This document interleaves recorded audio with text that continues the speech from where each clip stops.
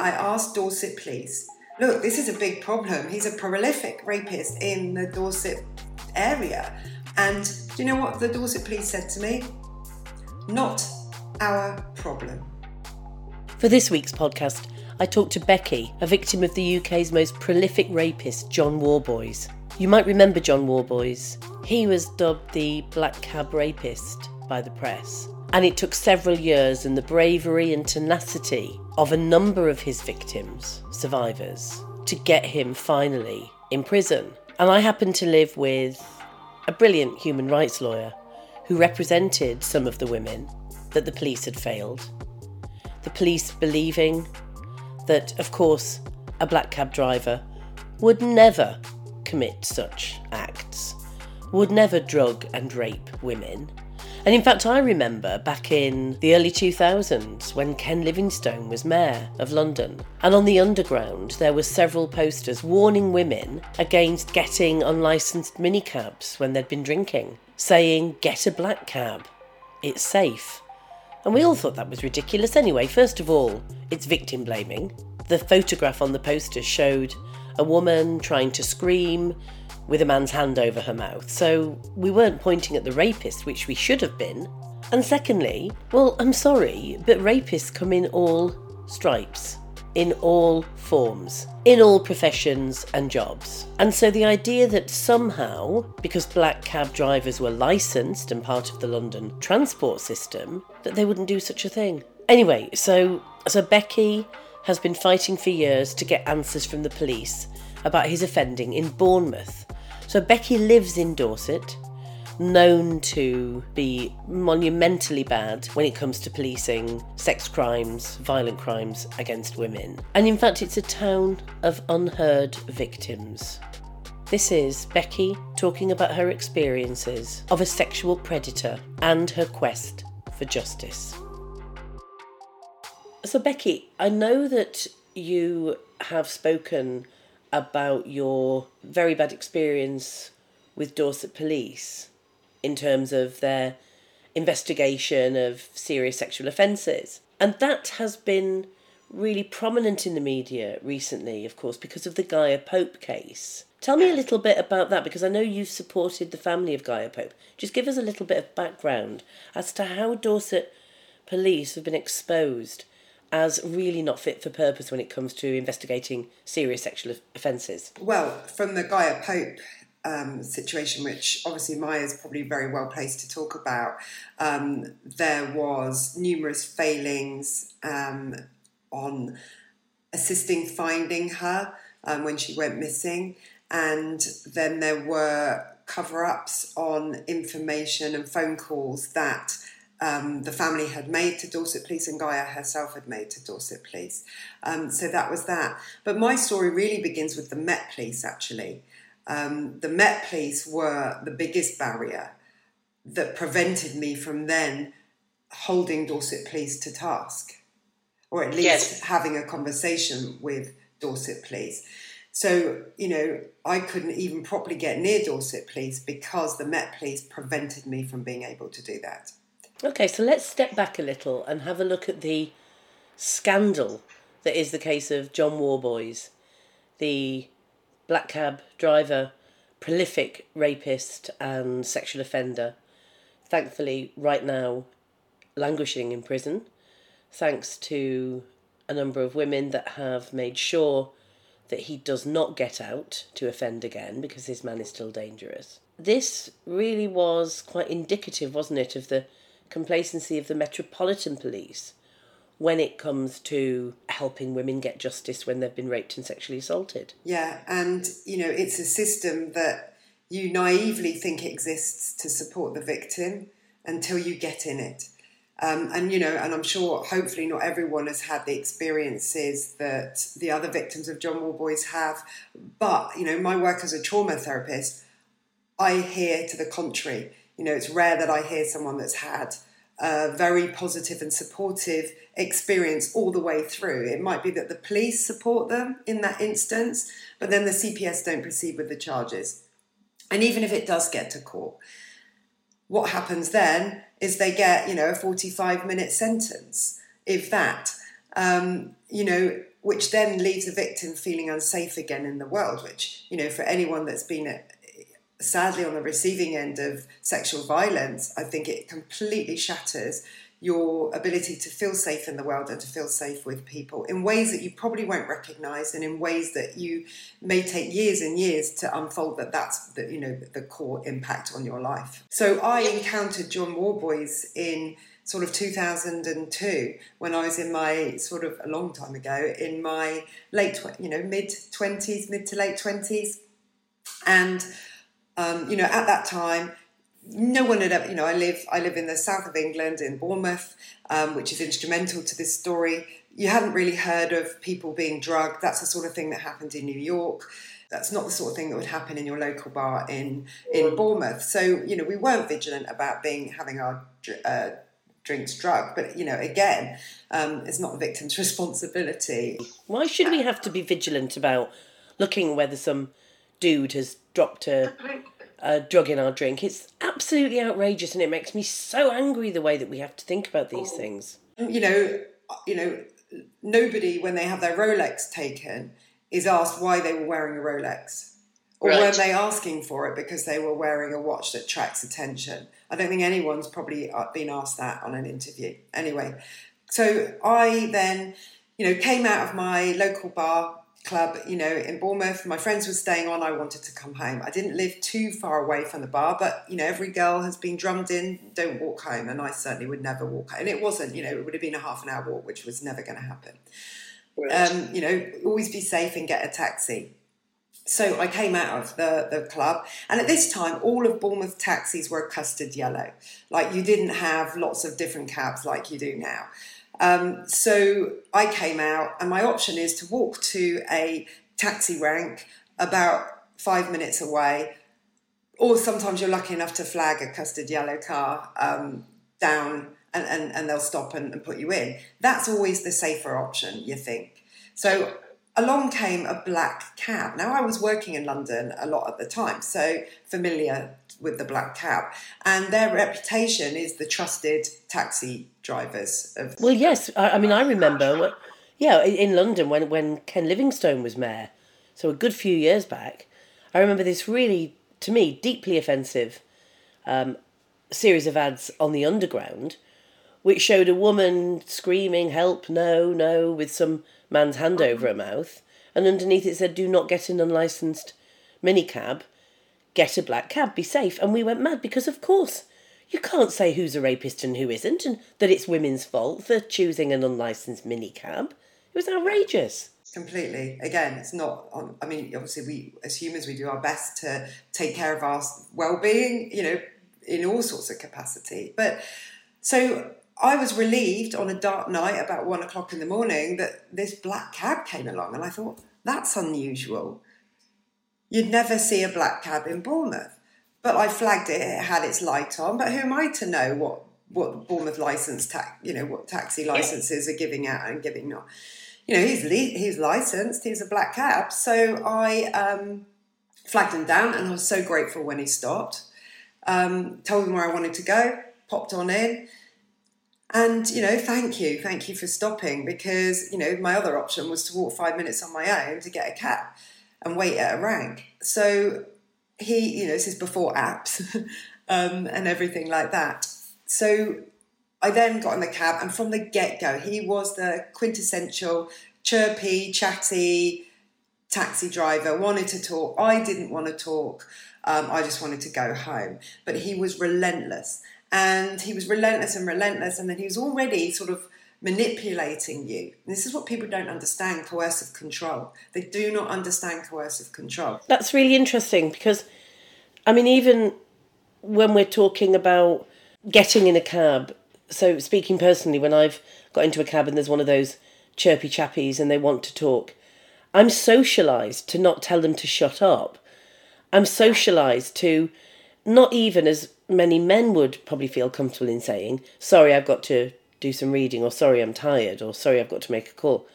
I've sometimes pretended to take a call on my phone to stop their relentless questioning and chat. And I think it's really difficult for women, even as tough, strong feminists, to not acquiesce to that. So is that what you mean by kind of coercive control and manipulation? You know, I see men and women who can't believe, you know, they can't believe what they've experienced because, you know, coercive control, we're all conditioned to align with each other for safety. You know, it's a primitive program that we have. But also, I think, you know, there's another thing that happens when we feel deeply in danger, which is that we can fawn. So in order to be safe, we have to align with the danger. So we try and friend the danger to try and feel safe. And, you know, again, we've been conditioned to be polite, to be seen as being polite. But, you know, my intention was to get home. His intention was to drug me and rape me. And that was from the get-go. So, you know, his complete grooming of me in this, and the very familiar story that we've all read in the news about him having this big win, but he's so excited and so enthusiastic. And he's then going, oh, I've got this champagne, I can't drink it because I'm driving the cab. So he said, I've just won a huge amount of money on the lottery. Is that right? Yeah. And I'm zero impressed because I just want to get home. I'm not interested. It's all just background. But he goes on and on and on and on. A bit like that. We've all had that mate that is like, come on, just one more drink before we go home. You don't want one more drink, but you know if you have one more drink, you're going to get home quicker. So it becomes easier to just have that one more drink because you know you can get home quicker as a result of that. And even though it's really not what you want to do. And he's like that. He is relentless in positioning you where he wants to be. And that, in the end, it becomes easier just to accept that drink on the way home. Anyway, I had a few sips of it. I mean, you know, he's... At the time, my first thought, before even the drinks come out, my first thought is, what's a black cab doing in Bournemouth? I questioned him about it. I said, what's a black cab doing in Bournemouth? We never see black cabs in Bournemouth. And he explained he lives in Bournemouth, which he did, and he sometimes worked both. Well, who was I to question that? Now, just to cut back, about 4 or 5 months before, I'd got in a yellow cab, and I think I had counted him again. And from the same pickup place, right? Really? So you think that Worboys, months earlier, was driving a regular Bournemouth yellow cab? Yes. I've also had that confirmed by someone who I know is a cab driver to say that he was. But this time I was with a guy and 2 girls. And this time, so I'm with a, you know, really 6'3" guy and, you know, another girl, and we're all going in the same direction. And he was like, hey, I've got champagne. Can you, you know, just have this? And my guy friend thought it was hilarious. So mid-20s, you know, and so that had happened before. Now, let me tell you, that bottle of champagne was half empty. Really? So who had been in the cab the night before? So... And why was the black cab driver drinking alcohol? Why did he have a bottle of alcohol in his cab? The first thing was in the yellow cab and he wasn't drinking it. That's the whole point. He can't drink it because he's a good taxi driver. But he needs you to celebrate calm for me. And he goes on and on and on and on. And obviously, so I think I encountered him that first time.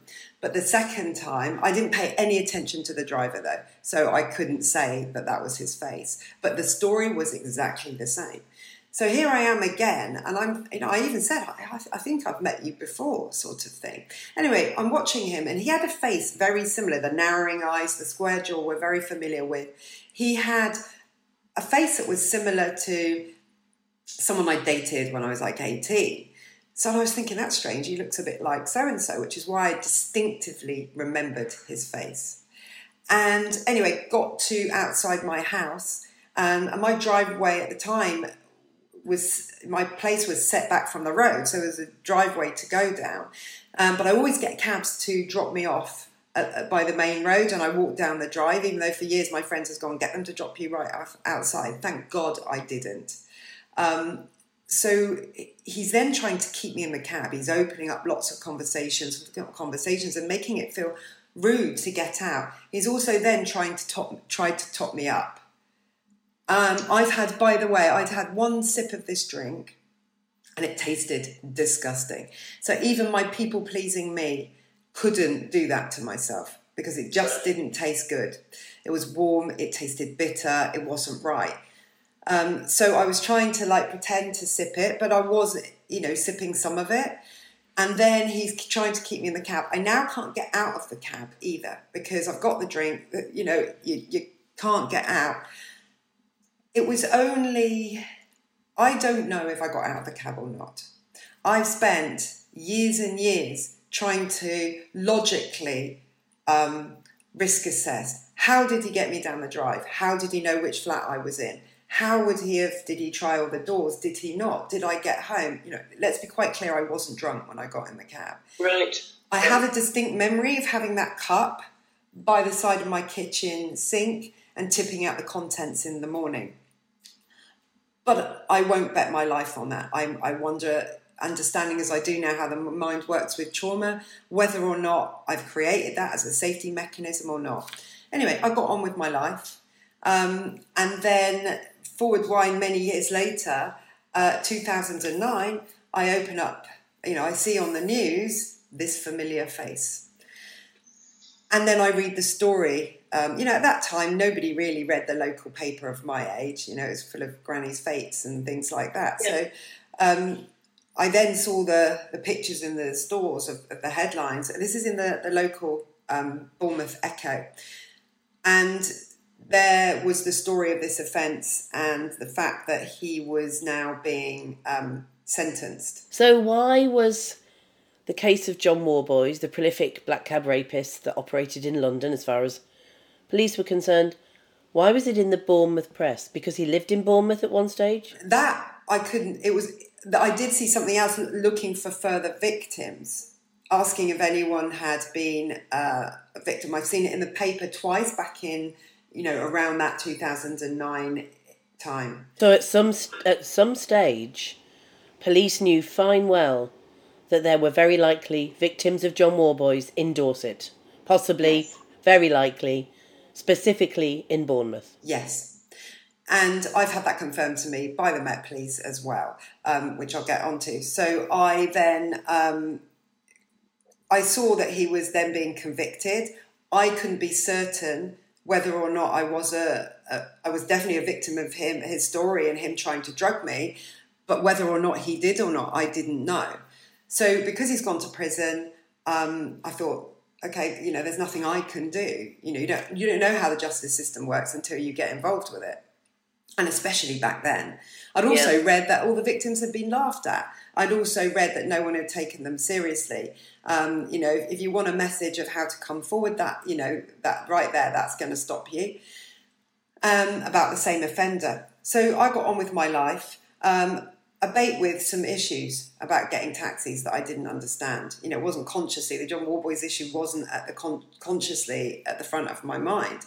And then we've moved forward to 2018, when one day I suddenly see his face everywhere.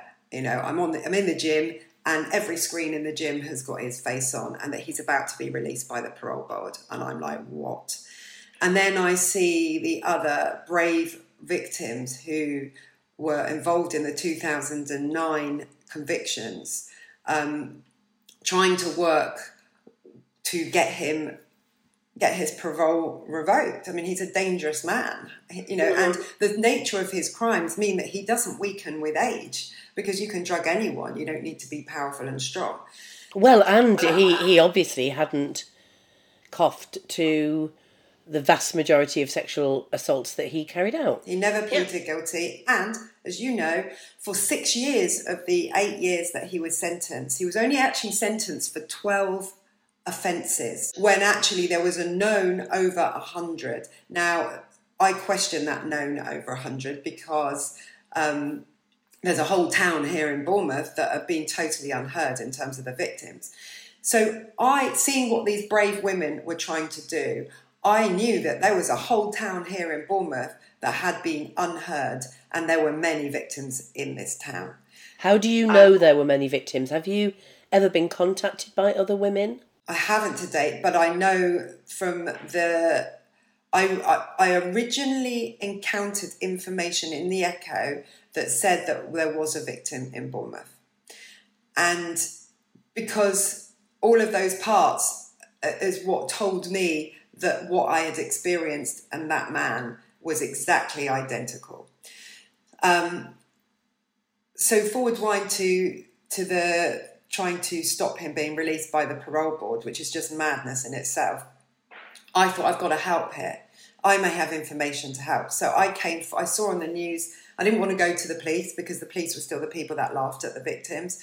So I contacted the human rights lawyer that was representing the victims, Harriet Wistrick, and I contacted her and I said, look, I'm from Bournemouth and this has been happening in Bournemouth. Also, don't forget there was that first occasion in the taxi where there was already half a bottle of champagne missing. So someone else has already been drinking John Worboys' drinks. Well, I mean, we know from his pattern of offending how prolific he was.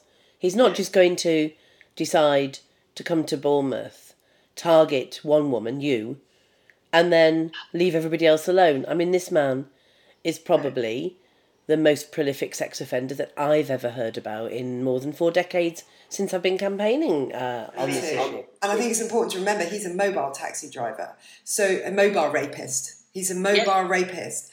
So he also had a home here in Bournemouth all the way through that time. In fact, he still had a home here when I came forward in 2018.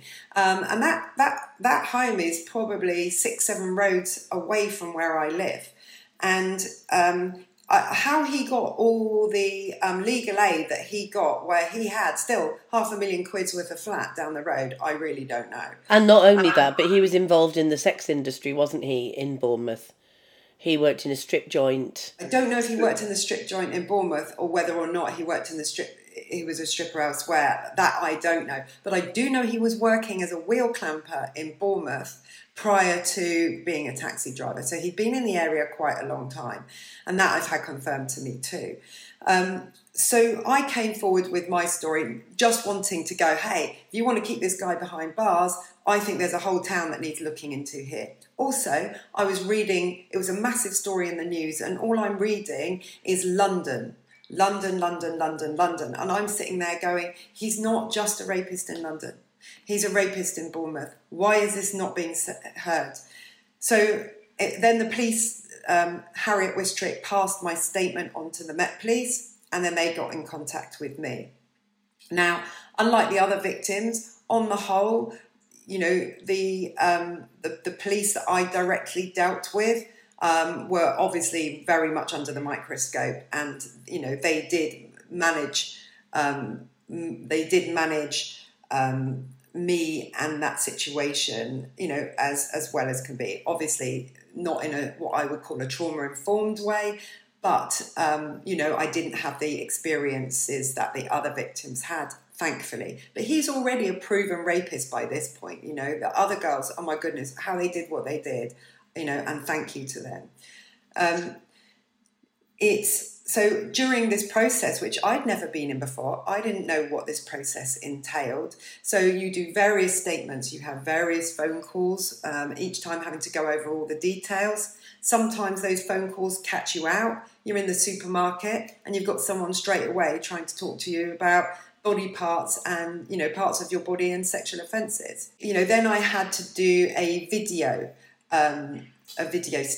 statement. But prior to then, every single phone call I had with the Met Police, which was probably about 9 phone calls at this point, every time I said, what are you doing to find victims in Bournemouth? Because the nature of the media at the moment, which was massive, is that all they're saying is it's a London rapist. And because he drugs people and carries them in their homes, there's going to be a lot of people waking up in the morning feeling awful, but not knowing that they were a victim of John Worboys. You know, it's absolutely crazy, this geographical stuff that police focus on. We saw it back in the 1970s with Peter Sutcliffe, known as the Yorkshire Ripper. And there's a clue. I mean, deeply offensive moniker, obviously. But he offended all over the country. He was a mobile killer. He was a lorry driver. And there are unsolved crimes that are very likely committed by Sutcliffe. Women who were murdered and the perpetrator never arrested. That the police didn't even look at Sutcliffe for, because they had him down as someone who committed crimes in particular towns and cities in Yorkshire. This is madness. And yet, Worboys, as you say, is a mobile rapist. He has a cab. He drives for a living. Sometimes cab drivers do cross county lines, or they go from one city to the other on big jobs or where the work is. Why on earth did they not look at him for other offences? Well, this is where it comes in strongly for me, because I mean, the other thing that you need to understand, I think the worst moment for me, and that I found hugely traumatic actually, was when I had to provide a photo of what I looked like back then. And back then, you only took photos of yourself on holiday and with your friends. It wasn't like the photo culture we've got now. And it was the moment it dawned on me that photo of me was going to be with my statement and my name and read out to him, put in front of him in prison. I was now not anonymous to him. He knew what I looked like, to an element where I lived, and he also had an identity of that experience, which left me feeling enormously vulnerable with no support on that. And so I was very keen through all of this to keep raising Bournemouth. So I kept saying to the Met Police, what are you doing to make it clear that he was offending in Bournemouth? And 8 times I asked the Met Police this question: was one of the 12 original convictions a Bournemouth one? And they said yes. Really? 8 times verbally they said yes. Was he convicted? Was one of those 12 convictions a Bournemouth offence? And they said yes. 8 times. Because I was starting to think I was going mad. Am I the only person thinking that he's a Bournemouth offender? So that's why I kept checking with them. I kept checking. And then I said, well, if so, why aren't Dorset Police doing anything about this? And they said, well, we've approached Dorset Police and they feel they did everything they needed to back in 2009. And what was it that they did do in 2009 in terms of trying to contact victims of Worboys in Bournemouth? Goodness knows. But that tells me that they knew. So when I did my video statement, which ended up having to be with Dorset Police because we had like a load of snow, so the Met Police couldn't make it down. So they farmed it to Dorset Police. So I went into there to the suite to record my statement. And at the end of that, I asked Dorset Police, look, this is a big problem. He's a prolific rapist in the Dorset area.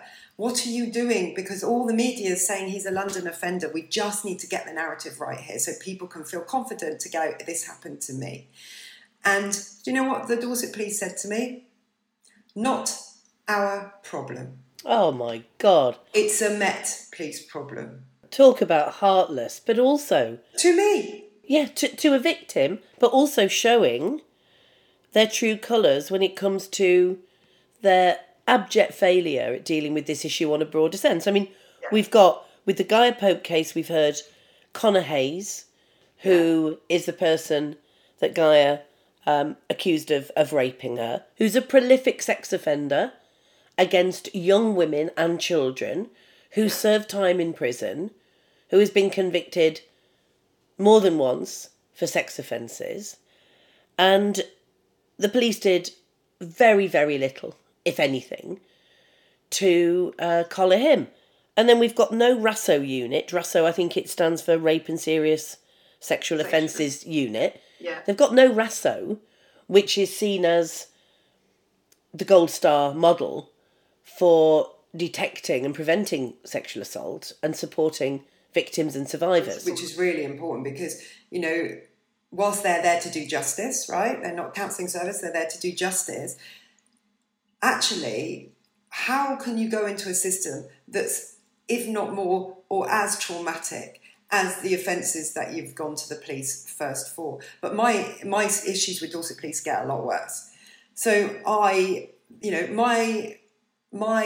charges, so they were investigated for a long period of time, and I had to do an ID parade. Incidentally, I had to pay my own train tickets, 150 quid, to go and do the ID parade. Meanwhile, John Worboys, with his £500,000 flat, is getting legal aid left, right and centre. Just saying, that's wrong. And so on May the 1st, 2019, I received a phone call from the Met Police, who then said that, unfortunately, the CPS weren't going to proceed with my charges. So he was only going to be charged with 4 offences, to which I said, were any of them a Bournemouth offence? And they went, no. And I said, well, this is just so wrong. There's still no recognition of him offending in Bournemouth. I didn't have a problem with the fact that my offences didn't go forward, but still there was no recognition of him offending in Bournemouth, despite the fact that the Met Police had said that he had been convicted of a Bournemouth offence. So I was like, well, this is just not right. So I was left with no other option but to go public and waive my right to anonymity, which means I'm publicly putting myself out there as a victim. And also he's able to see that too. You know, I'm very aware of that. And so I went and spoke to the Daily Mail, because I was like, Bournemouth, why is this not being heard?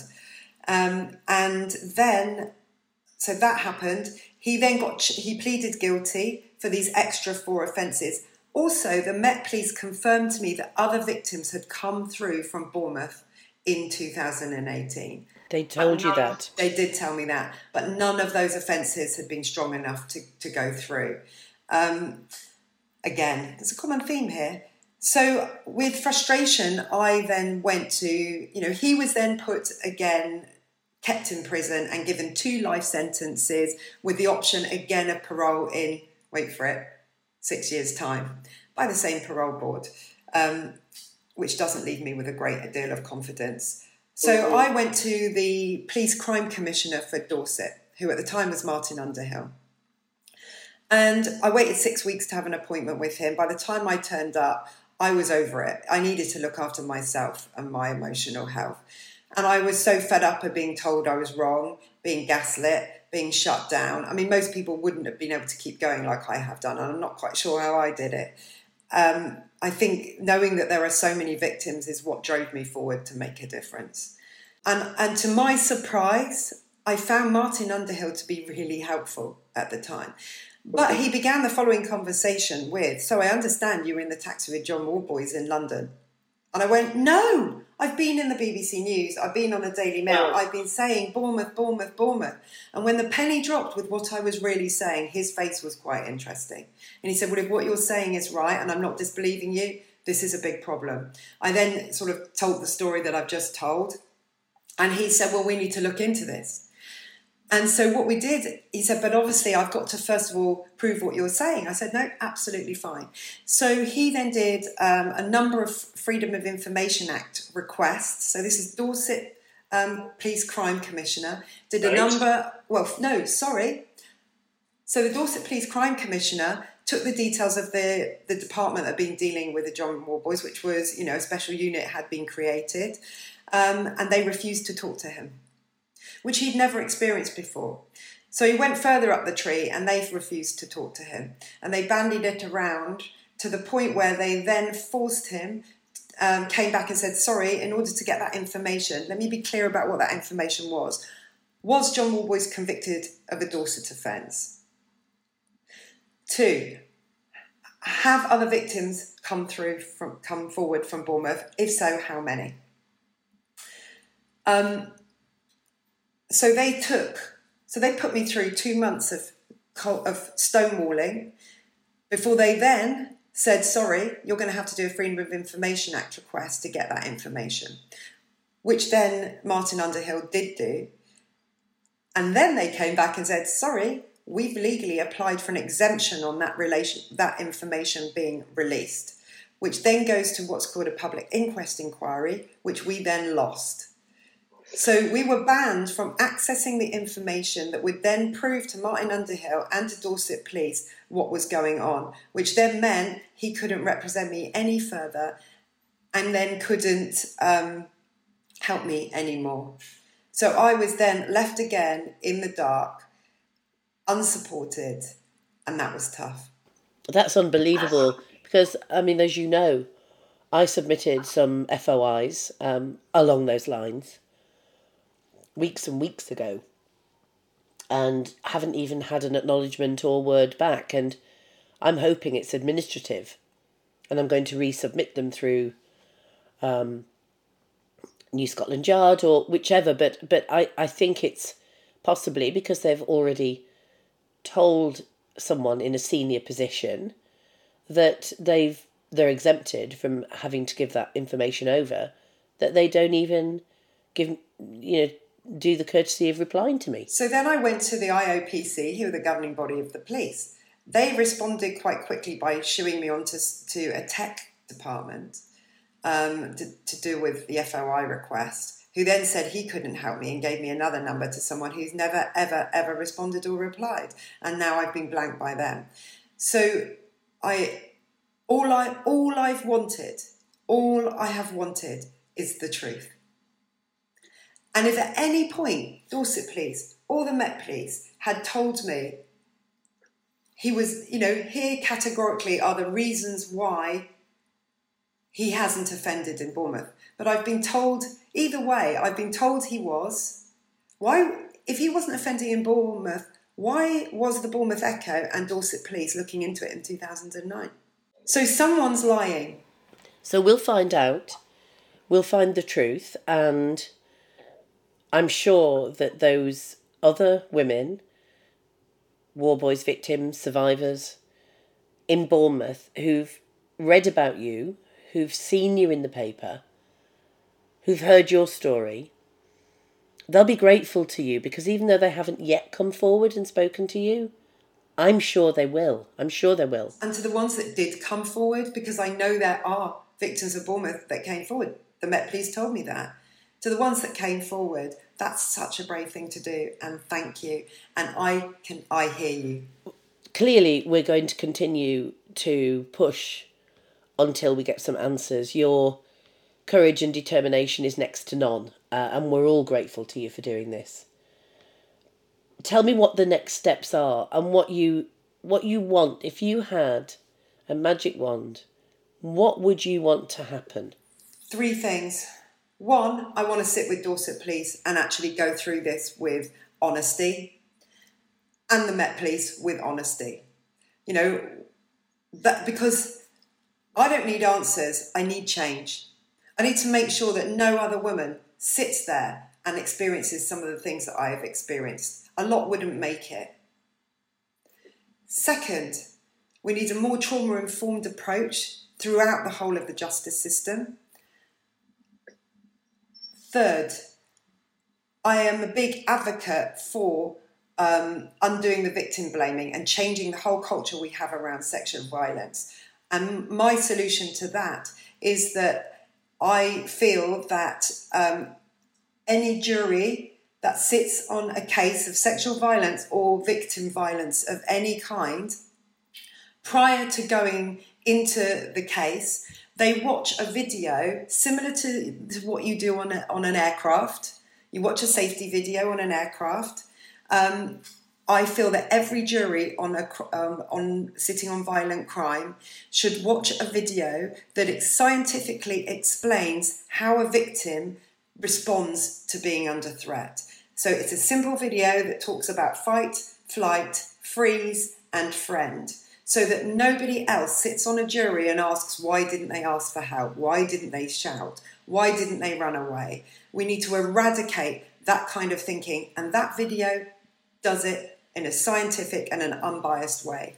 What are your thoughts? I think that's a great idea. I love that idea. I mean, you're a trauma therapist, aren't you? So Yeah. you deal with, doubtless, some terrible cases of sexual violence, women that have not had justice, and it's quite incredible to me that there are so many women, increasing numbers, that despite and possibly because of their own trauma and experiences, decide to actually immerse themselves in dealing with the wider issue, which is what feminism's built on, isn't it? The testimony of women saying it's not just the odd weird man, it's so many men, so many women, and we need to change the culture. And this is what you're hoping to do, not just at the policing end, but the wider cultural issues, that that allow rapists to get away with it. And it's men and women as well that have this victim blaming mentality. They don't even realise they're doing, oh, why were they walking home? Oh, I hear just as many women coming out with victim blaming and not even realising that that's what they're doing. It's that ingrained that it's our fault. So therefore, of course, we apportion that to other women too. We have to stop looking at sexual violence through that lens, because your jury is looking at it through that lens too, and that's a problem. And that is why my suggestion of a trauma-informed video that just explains scientifically what happens to somebody when they're under threat, because it isn't prescriptive. I think that's an excellent idea. And you and I have got work to do to expose this to a wider audience. Many people listening to this will want to thank you, and will also, I'm sure, want to support you. So let's keep talking, and let's continue this conversation when we hear back from the FOIs eventually, and when we're planning our next moves against Dorset Police and the Met. Thank you. And I'd be any help that I can get to talk to the right people to look at getting conversations around making a video like this within the justice system. I'd be really, really grateful for, because I think it's a really necessary solution to a big gap in people's understanding. Let's see what help we can get to do that, and I'm sure we can. Becky is an amazing advocate for women, for all victims and survivors of male violence. And she is a trauma therapist in her day job. So she deals with the kind of fallout that rape and sexual assault brings. For its victims, in particular, those women that don't get justice. And remember, for every woman that doesn't get justice, there is a rapist and sex offender walking free, being given licence to offend again. See you next time.